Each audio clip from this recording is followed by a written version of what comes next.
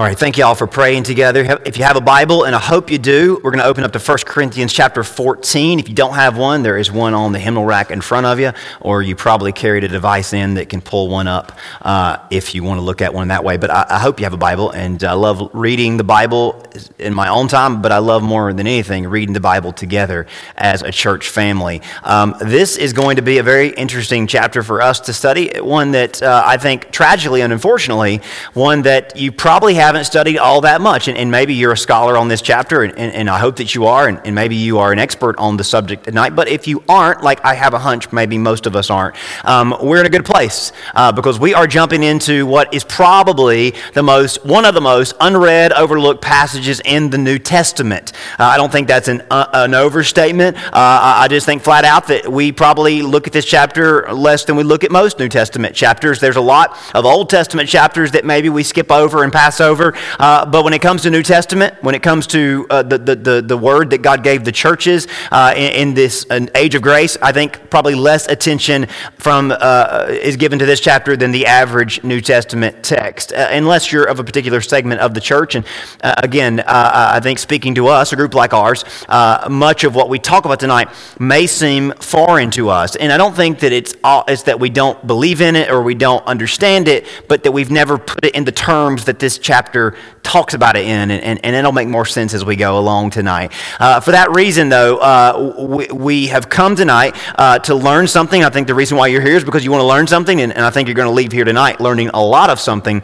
The reason these chapters don't draw as much attention, and maybe are even avoided in some cases, is because this block of 1 Corinthians, and we're going to kind of talk about this whole section for a minute before we get into our text, but this whole block of 1 Corinthians, chapters 12 through 14, this whole block, a basic level of commitment to the church is assumed and required for anyone to get the most out of these chapters, or maybe to get anything out of these chapters. So the reason why I think maybe more casual Christians or people that are kind of churches that are more geared toward just kind of people coming in and spectating and kind of leaving without getting rooted and discipled, this chapter and these group of chapters in 1 Corinthians, they assume a level of commitment to the church that is required for us to get anything out of these or get what we were supposed to get out of them or as the Spirit intended.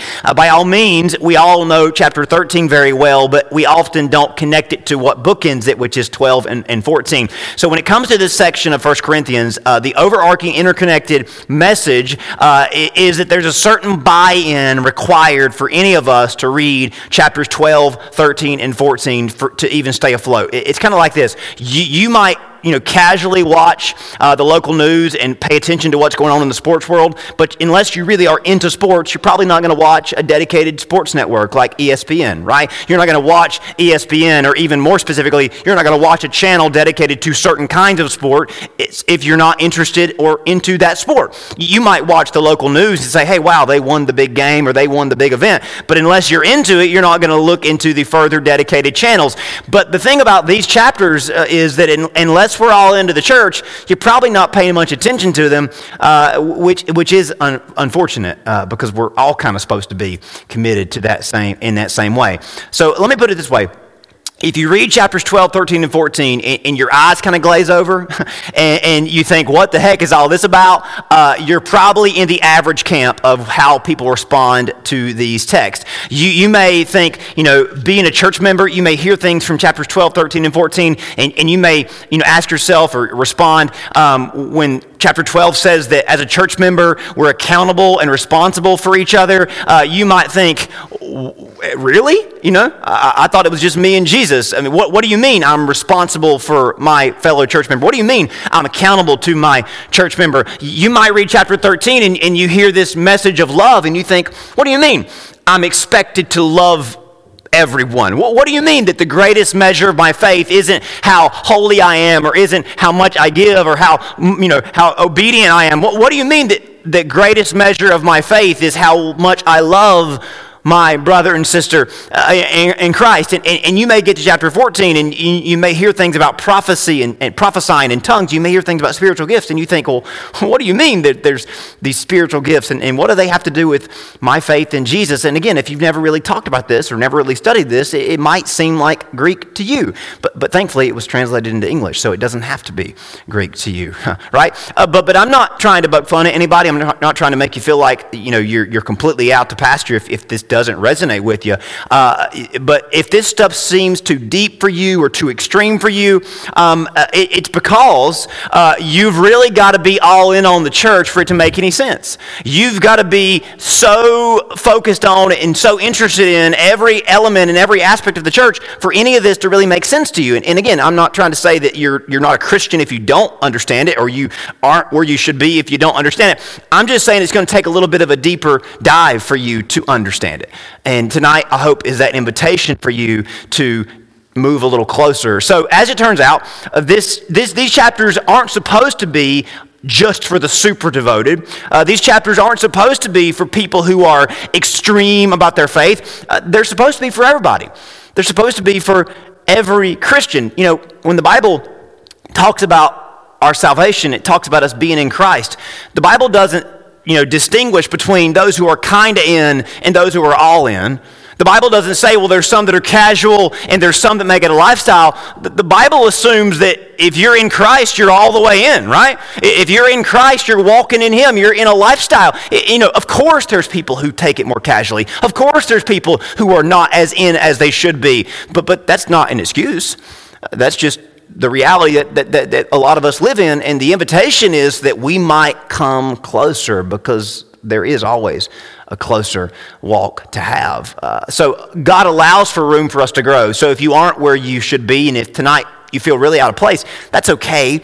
But just consider these chapters that we've studied and that we're going to study tonight. Consider these chapters heaven's call that if you're not all in yet, these chapters compel you to dig in and dive in and get further in to Jesus. Otherwise, you might bounce right off of these texts.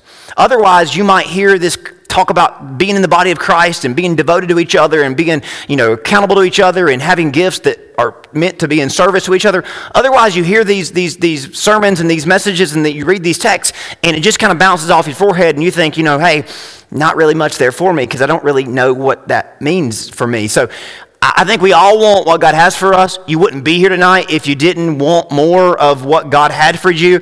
I don't want anybody to be confused or lost regarding anything that God has for you, so we're going to take it very slow and very measured in our approach tonight. So I want to share with you a couple of goals that we have, or I have for this text tonight that I want to touch on. Number one, the goal is that we further explain how the church's focus should be on what edifies the whole, not what spotlights the one. So we're going to be very intentional tonight that the goal of this chapter is not what spotlights the one, but what edifies the whole. We also are going to be intentional and talk about how we interact with each other as Christians, and for us to really get a hold of what God has for us, we've got to be intentional in our approach to one another.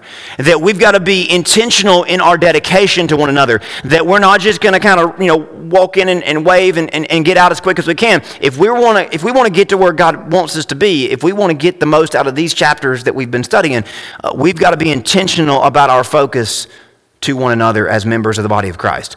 This chapter leans into the idea that the church is the body of Christ, that we don't just bump into each other as members of His body. We intentionally and out of necessity interact with each other.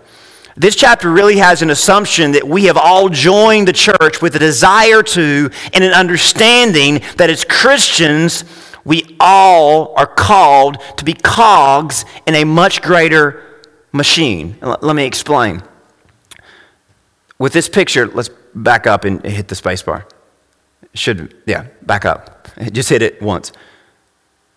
You see how each cog, as they turn, they facilitate another one to turn. That as members of the body of Christ, each cog is important for the greater machine to function as it's meant to. And if you take one of those cogs, one of those wheels, one of those parts out of the machine suddenly stops working. Does that make sense? That's the picture that Paul is painting in 1 Corinthians, especially chapters 12, 13, and 14.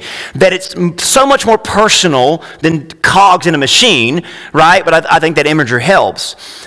Whether we feel like it or not, the Bible commands us to find our place and seek out our place in the church as much as it calls us to find our place in Christ. And as we've learned, that our place in the church is an extension and natural next step after finding our place in Christ, because what has 1 Corinthians taught us about being in Christ? If we're in Christ, we're in his body, that we're in church. So to be in Christ is to be in church, involved in church, and a part of the church community. So really, what Paul's been doing is encouraging and enlightening us on the importance of this for every believer. So back in chapter 12, he introduced us to spiritual gifts. You were here. If you were here for that, if you weren't, I'm sure you've studied that chapter before. He had two goals in that chapter. The first one was to speak to the Christian who wonders if they need to be involved in the church. So Paul says, hey, if you're a Christian, God wants to gift you, God wants to equip you with his Spirit, and God wants to enable you to be involved in his church community. And there are specific gifts that the Spirit of God wants to give you that only really serve a purpose if you're a part of the church community. That these gifts don't have a purpose outside of the church, but they only find their purpose inside or as a member of the church. You understand what these gifts are all about. As in, God is not interested in a bunch of individual people who all say they're kind of on their own operating. That's not how it works. Because if we're in the body of Christ, we're connected to other bodies, other members of his body. So he says, I'm writing to you first off to those that wonder if they need to be involved. To those of you that wonder, should I be involved in the body of Christ? Absolutely, you should. And if you are in the church, but you kind of are casual about it, you kind of come in, sit down, and leave. If you wonder, should you go deeper? Should you get involved? Of course you should. Because God wants to equip you with gifts that really only find their purpose when you are committed to the overall good of the church. And he speaks also to the Christian who only sees the church as a stage for their own performance and for their own glory. That there are some that only see the church as a platform for how they can show off and I don't think people intentionally do this or only do this, arrogantly, but I think people don't realize it. People come to the church and their immediate goal is, hey, how can I be in the spotlight? Because really I need to show off how holy I am. And again, some people are that overt. Some people just kind of do it so subtly. But he's writing to the Christian who thinks that the church is really just about them and God, and they're just there to kind of, make sure they show off how holy they are. Paul says, whoa. You're here to contribute to the greater body. You're not just here to show off how good you are, how holy you are, and to let all your ribbons be seen. It's not about you. It's about us. So we've learned about the gifts, how they are tied to the church. But Paul, at the end of chapter 12, made this distinction. We won't all be gifted the same way, but we are all called to love in the same way. So that's why chapter 13 is written between these two chapters, after chapter 12, where Paul says, hey, we're all gifted spiritually. He says, but by the way, you're not all going to be gifted the same way. That's okay. You're not all going to receive the same gifts. Some of you might receive one gift, some of you might receive all the gifts, but regardless, the most important thing as a Christian isn't how gifted you are, isn't how holy you are, isn't what you can do and what others can't do. It's how you love one another, because whether you're gifted or not, you all have the capacity to love, and that is the greatest measure of your faith. As members of the body of Christ, we are called to love one another. And really, when you think about it, being around others that we otherwise are unrelated to and unbothered by, being around and involved with others helps us to and leads us into caring for and considering God's greater kingdom. Which is why, again, being intentional matters about the local church. Paul doubles down on love as being all that matters. How can we love one another if we're not involved with and actively seeking to be in community with one another? And somebody would say to me, well, that's exactly why I'm not involved. I don't want to love people. Hey, maybe that's the problem, right? I'm not involved because I don't want to be around other people. And again, I know everybody's got different personalities, but Paul says, hey, if you want to get all that Jesus has for you, if you want to understand what it means to be in Christ, then you've got to be in church. And if you're in church, then you're going to have to love each other, and you're going to learn how to love the world for the people that they are, to show them the God that you serve.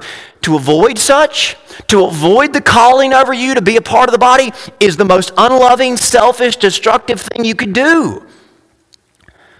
Now, chapter 14, Paul is going to circle back to the spiritual gift conversation. Specifically, he's going to talk about two gifts. There's more than two gifts, but he's going to focus on two gifts because they represent two ends of the spectrum. And he's going to talk about how one over the other brings about a specific benefit to the church community. Now, normally we don't go so glacially slow through a chapter, but I want to make sure we get this tonight. So if you wonder, hey, what are we going to move? We'll move eventually, but y'all know how this works sometimes. But he's taught us about being in the body. He's told us that we must love the body. But now he's going to talk to us about building up the body in a way that would be impossible if we weren't closely knit and united in the bond of love. So chapter 14 opens up with Paul admonishing and encouraging all to desire and pray for spiritual gifts in their lives. These encounters with God that become dominant features in our lives. Out of all the different ones that he mentioned back in chapter 12, he focuses on a single gift that he says we should all want. That every one of you should pray for the most. Chapter 14, verse 1. Pursue love, as in, hey, that's the main thing. Love one another and desire spiritual gifts, but especially that you may prophesy. So we're all called to love. We're all expected to pursue love no matter what. No excuses. But as far as the spiritual gifts, the one that we should want the most is that we may prophesy. Now, we need to clarify what it means to prophesy because this word can get taken in all sorts of wild directions. Prophecy means to speak forth a word from God inspired by the word of God. Notice the difference in a word and the word, right? That's important. Inspired by the word of God, boldly proclaiming his truth. But the core of prophesying is speaking forth, and it's rooted in what's already been written. Do you see the importance there? God's word, complete. God's word, final, God's word, as inspired as it will ever be. And prophecy, though, involves speaking forth on behalf of how God's word has been speaking to us. Now, to prophesy, we often associate that with, maybe you only associate it with making predictions. Maybe that's something you thought about before, or maybe you thought this was the only thing that was all it was talking about. It can mean that. But only if the word of God was given in that way. Now, here's what I mean. In the Old Testament, the prophets weren't called prophets because they predicted the future. That's just something that they did because God gave them the word. But anytime you read in the Old Testament, the prophets, they weren't the ones predicting the future. It was God talking through them, right? You read Isaiah and it says, thus says the Lord. Isaiah is just a vessel. Isaiah is just telling you what God expressed to him. So the Old Testament prophets were not called that because they predicted the future. They were given that mantle because they proclaimed the truth. Of course, the truth was revealed to them. But they didn't only talk about the future. I think we often forget this about the Old Testament prophets. Most of the prophets' content, I would say 90% of the prophets in the Old Testament, mainly it was about them speaking up with truth, as in going to the powers, going to the masses. This is what God's will is. This is what God says we should be doing. That's 90% of the prophets. Them speaking up and speaking out the word of God to the people of God or even the world. But also they often were reaching out to believers that were struggling to hold on, encouraging them. Isaiah is speaking out to the kings, but also he's reaching out to the remnant of believers who are struggling, encouraging them to have hope and to hold on. 90% of Isaiah, Jeremiah, Ezekiel, and the minor prophets really are sermons like you hear in church today.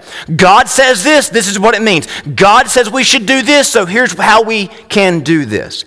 Maybe 10% of those books, and that's still a lot, but 10% is often about predictions, and that's what gets all the attention. And we hear the word prophesy, and we think, well, that's just talking about predicting the future. It entails that, but that was really just because they were getting the word of God revealed to them. So a prophet called by God, anointed by God, but they don't only see the future, they mostly just proclaim God's word. So I want you to, when you hear prophecy, when you hear prophesy, when you hear that idea of prophesying, don't think, well, that's just someone who can see the future. Listen, the Bible's already revealed God's prophetic plans, right? God's already told us what his plans are for the future. But being a prophet, having a prophetic voice means that we speak out God's word as we see how it can be applied. The prophets of old may reveal prophecies, but mostly they just prophesied about things that God has said in ways that he wants to work in our lives. Now, I know that might be me being very particular with distinctions, but I think that's important because otherwise you see the word prophesy and you make it about a very specific thing that really isn't what it's about.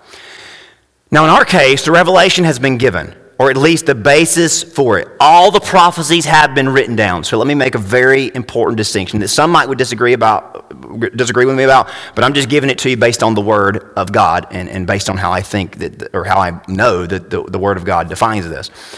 The gift of prophesying is rooted in God's established, completed revelation. That's the Bible. It's established, it's completed. There's nothing new that's going to be added. Yet those who possess this gift often are gifted with special, specific insight. So to button all this up, Paul is saying if there's one spiritual gift we should pursue, it should be the gift of prophecy. Now he's writing that to you. He's not just writing this to preachers. He's not just writing this to super holy people that live on a mountain somewhere. He's writing this to you. So if this seems weird to you or seems way out of your league, listen, it's not out of your league. Paul says you should pray that God give you this gift. So what does it look like practically? What does it look like in terms of you receiving this gift and exercising this gift? The gift of prophecy really comes down to taking God's word and applying it to a particular situation, receiving inspiration that compels you to speak up for God to whomever he leads. Now, I don't want to make it too simple, or I don't want to make it unspiritual, because there's so much of God's Spirit in that. It's you being a student of God's Word. It's you being faithful to God's Word, studying God's Word, and you allowing the Spirit of God to open your eyes and showing you that this Word, this Scripture, this truth is actually very pertinent to a very specific, real situation in the world, in your life right now. It might not just be about you. Most likely it's going to be about somebody else. It's going to be a word that God shows you that can help someone, encourage someone, equip someone. Now, this is not referring to modern day prophets who all of a sudden come down the mountain and say, hey, I know something that you don't know and it's not in the Bible. That's not what this gift is. This gift is the Scriptures are completed, the Scriptures are inspired.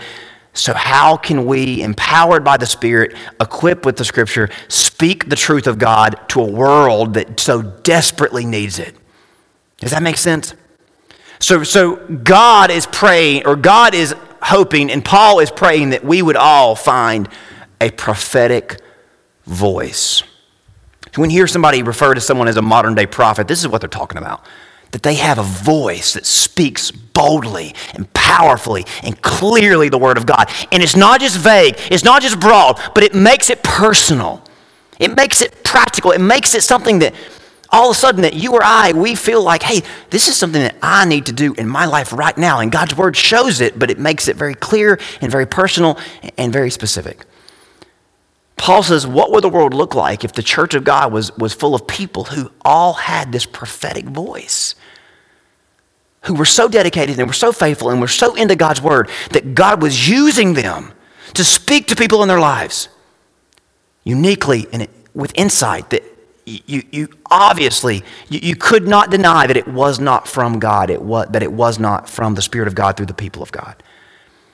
Now you might use words like wisdom or gifted to explain this gift, but Paul says the gift, what it is, it's the gift of prophecy.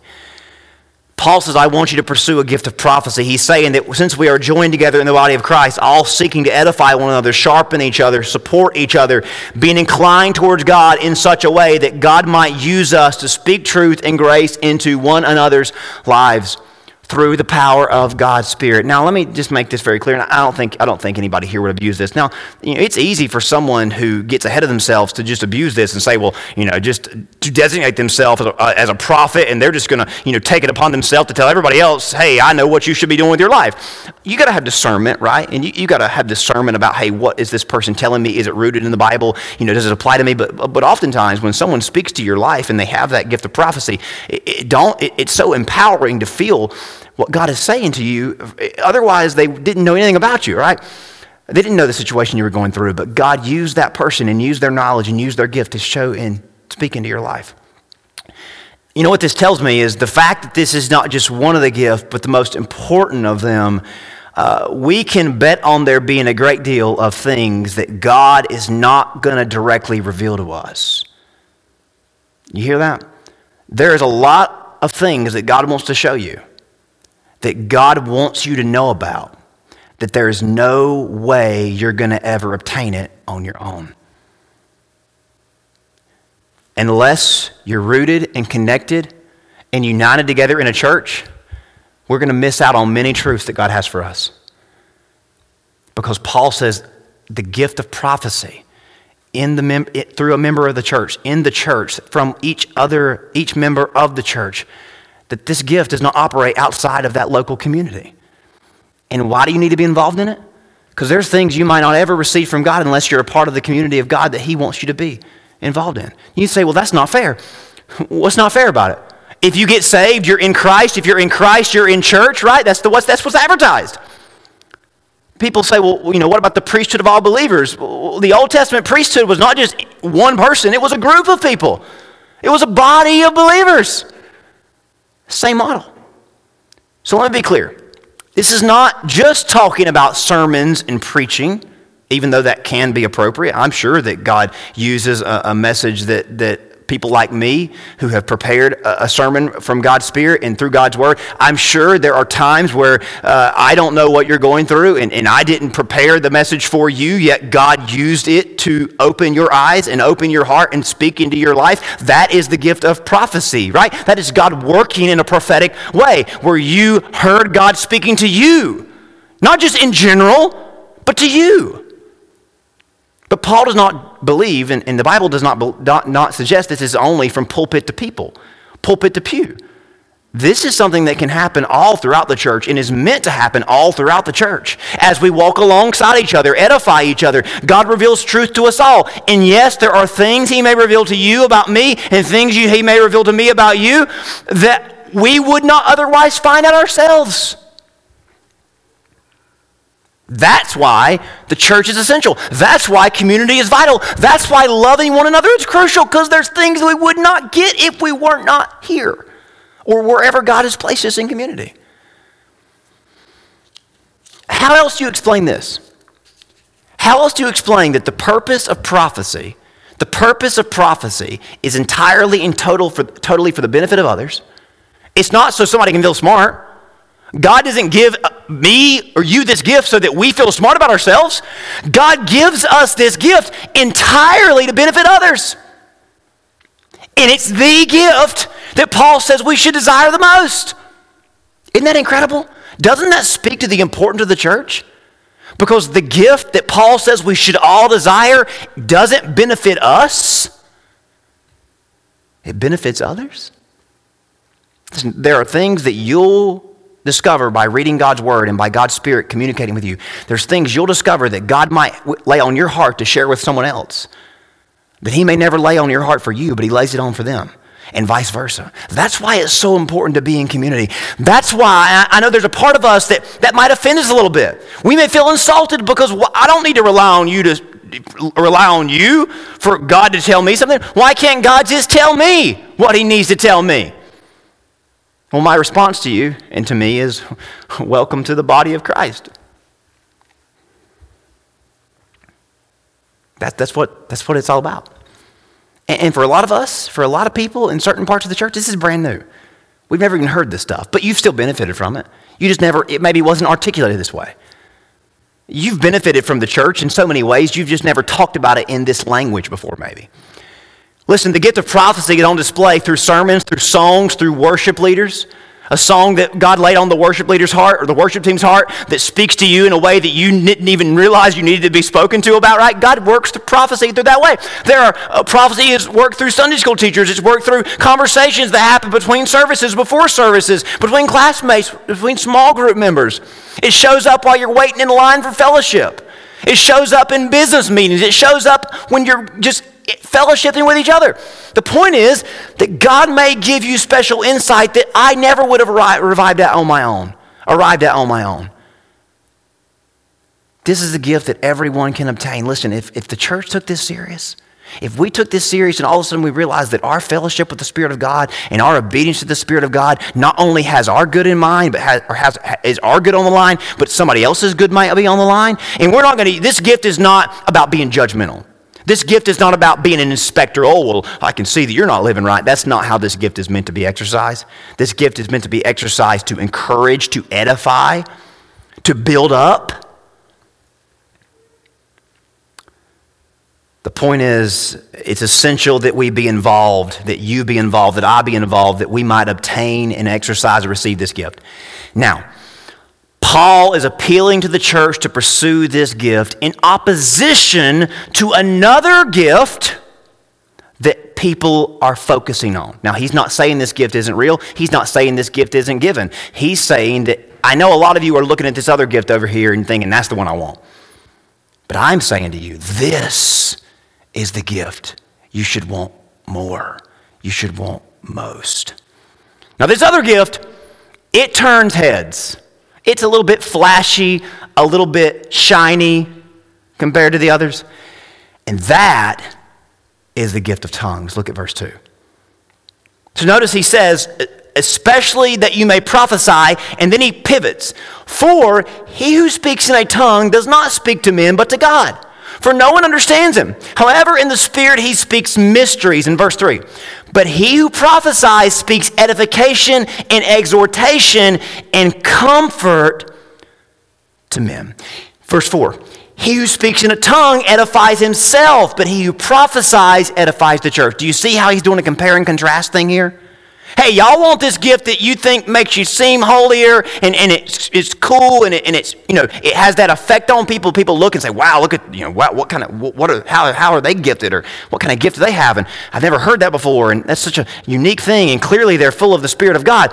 Yet Paul says the more beneficial gift, the most beneficial gift, the gift that you should desire the most and more is this gift of prophecy. Now, very briefly, we're going to go through and we're going to talk more about this next week.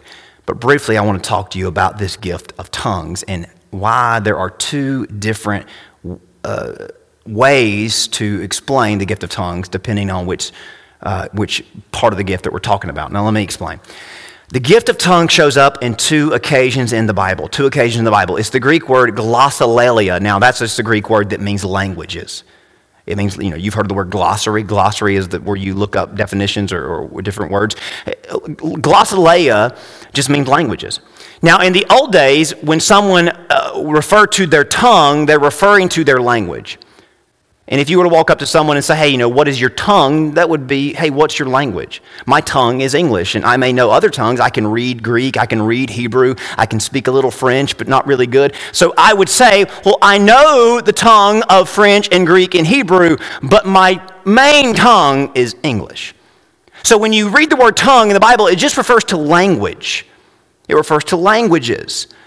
But the gift of tongues, you say, well, if it's just referring to languages, then why is it being called a gift? Because if you can learn it, then that's not a gift, right? I learned Greek, I learned Hebrew, I learned French. That's not a gift, right? I mean, I studied it and I memorized it and I became pretty decent with it. So let me explain. In Acts, the gift of tongues is first received and exercised on the day of Pentecost. It was to mark the work of redemption being offered to the world and signified God's hand to the nations. Acts 2 verse 4 says this.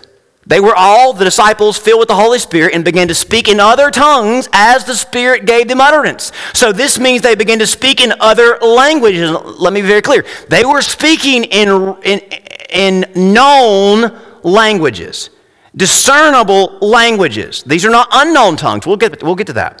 These are known tongues because verse 5 tells us this very important nugget. There were in Jerusalem Jews, devout men from every nation under heaven. So Pentecost was a festival the Jews celebrated. There were people from all over the world that were gathering to celebrate this festival from all nations. And verse 6 tells us this. And at the sound, the multitude came together, and they were bewildered because each one was hearing them speak in his own language. Now, let me tell you something that maybe you didn't know. Anybody who would have traveled in the ancient world knew Greek. Greek was the universal language. Kind of like in today's world, people know English even if they don't speak it their first language. English is kind of the universal tongue. In the ancient world, Greek was the language that you learned if you were going to travel away from home. So everyone in Jerusalem could have heard the Greek language had the disciples just spoke in Greek. But God supernaturally gifted these men with the gift of language, the gift of tongues that pertain to the different nations that were gathered in Jerusalem. And each different nation, each different person from each different nation heard that language that they were speaking, as it were, of their own native tongue. Now, this is really all about God bringing together what he had confounded at Babel. Remember at Tower of Babel, they all spoke one language. He confounded them. They all separated because he was trying to prevent them from being united in their sin. All these years later, God uses the gift of tongues to unite the people back together. The gift was God changed their language to a known tongue. They spoke Hebrew natively. They spoke Greek natively, but he changed their tongue to speak to these men and women who were from other nations, and they heard it supernaturally interpreted in their ears.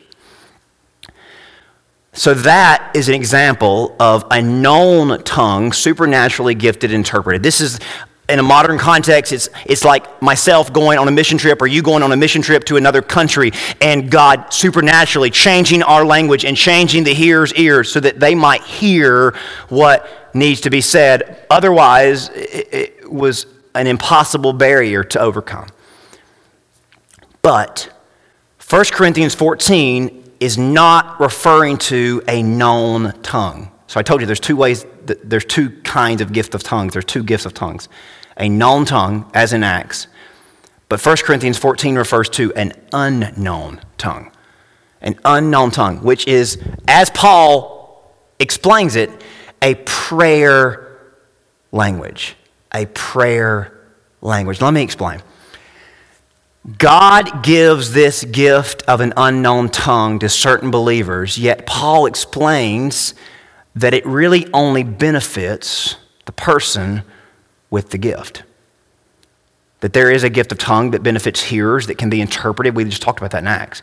But this gift of an unknown tongue is meant to be a private and personal gift exercised in the prayer life of the individual.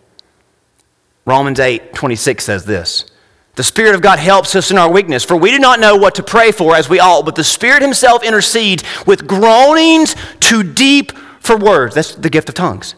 That there is a gift that God gives believers, not every believer, but some believers, a prayer language in which they can connect with God and pray to God in a deeper and sweeter way than the average person can. But based on what Paul is telling us in 1 Corinthians, the gift of unknown tongues, this prayer language, was not meant for public demonstration, but for personal, private devotion. Now, for some of us, we write off the gift of tongues entirely. Maybe you were brought up in a church and you were told this isn't real, or this isn't something that happens anymore, and maybe you only believe it happens the way it does in Acts. But I can't preach to you 1 Corinthians 14 without being very clear that there is an unknown tongue. It is a gift that God gives certain believers, but it is meant for their prayer life, and it's meant to enrich their prayer life and make them a prayer warrior, an asset to the local church. But what Paul is writing about in 1 Corinthians 14 is that everyone at Corinth wanted this gift and wanted to exercise this gift out loud publicly, and it was causing a lot of confusion. And it was causing a lot of separation in the church. And Paul says, whoa.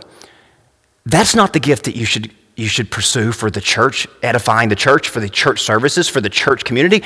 That's a gift that God wants to give you, but that's a gift for your personal, private use. And it's in line with how Jesus taught about prayer. Remember how Jesus taught in Matthew 6?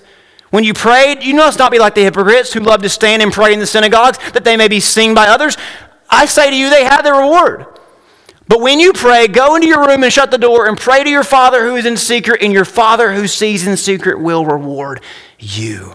I'm not discounting the gift. But I want to make sure that we understand, Paul wants to make sure we understand how this gift is meant to be exercised. Now, we'll get into more detail about this next week, but essentially, Paul's message about tongues versus prophecy is really a microcosm of church motives.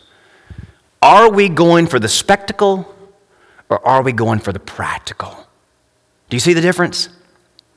Do we want to be focused on what really gets the attention of people, what makes us feel good and what appeals to certain groups of people?